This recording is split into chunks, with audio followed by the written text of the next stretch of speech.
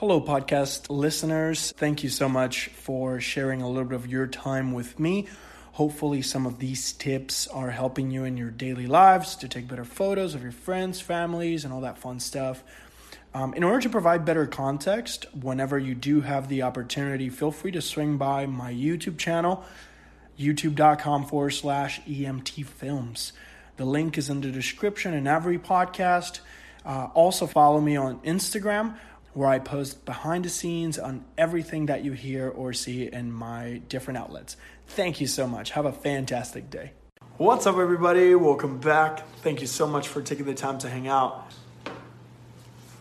It happened. It finally happened. I ended up getting that Android device that I said I would.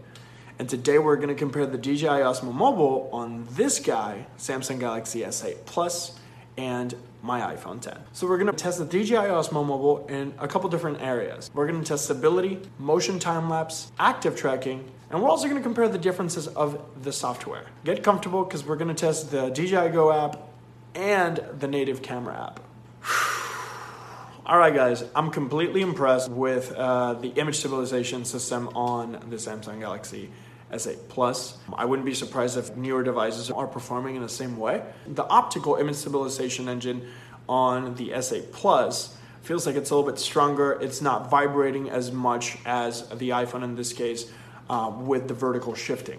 I've been talking about the jitters and all that fun stuff for a long time, and I feel the best way to improve this is by assuming ninja walking. Now, when testing the native camera app, I discovered that the electronic image stabilization, that, digital part of the stabilization where the phone crops the image and kind of like tries to keep it in the frame, it's drastic on the Samsung Galaxy S8 Plus. Also, I noticed that the field of view of the camera is a little bit wider, so that helps big time, kind of like disguise the shakiness. On iOS, you can turn that off by using Filmic Pro, or the DJI Go app automatically disables the electronic image stabilization. Now, when you disable the electronic image stabilization, you're at the mercy of the OIS system, optical image stabilization.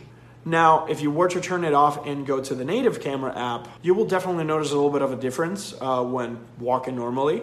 And for this, I recommend a proper walking technique. We call it ninja walking here, but it's pretty much like a marching band type of situation where you're putting one foot in front of the other and bending your knees a little bit. I feel that technique, even though I might look weird when I'm in public walking around a crowded area, will make a big impact in the footage, making it look super crispy and very smooth. Now, as far as motion time-lapse goes, it's pretty similar. You have the ability to select your point A, your point B, select your interval and duration. So there's no major difference on this department as far as the time-lapse mechanism. Now, regarding the actual application, it's very similar. Major differences that I noticed is the lack of the slow motion mode. As an alternative, you can leverage the native built-in slow motion mode on the Android camera app, which is pretty cool. I personally shoot everything at 1080-60 just to be able to have the flexibility of slow-mo whenever I feel like. The other major difference is the inability to select your frame rate. On the iOS version of DJI Go, you do have the option to go from 1080-60, 1080-30, and you can do 4K 30. Same thing goes on Android. You can only choose 1080p, 4K. There's no wiggle room even on lower resolutions. Alternatively, what I would recommend will be to leverage the native camera app. Now, for some reason, the app was a little glitchy. It was giving me a mic error. So even though I already granted permission to the app to access the camera, location, microphone, all that good stuff, it was still giving me an error.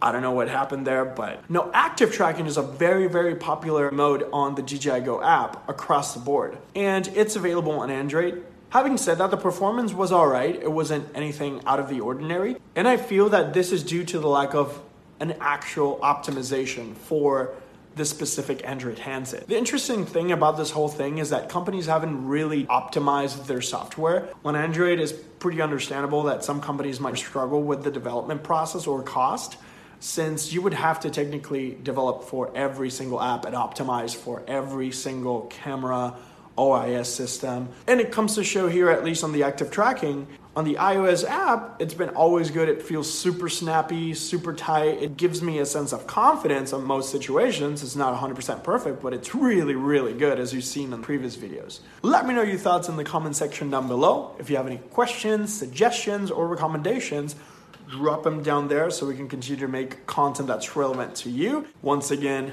thank you so much for taking the time to hang out with me today. I really appreciate your time. Until next one.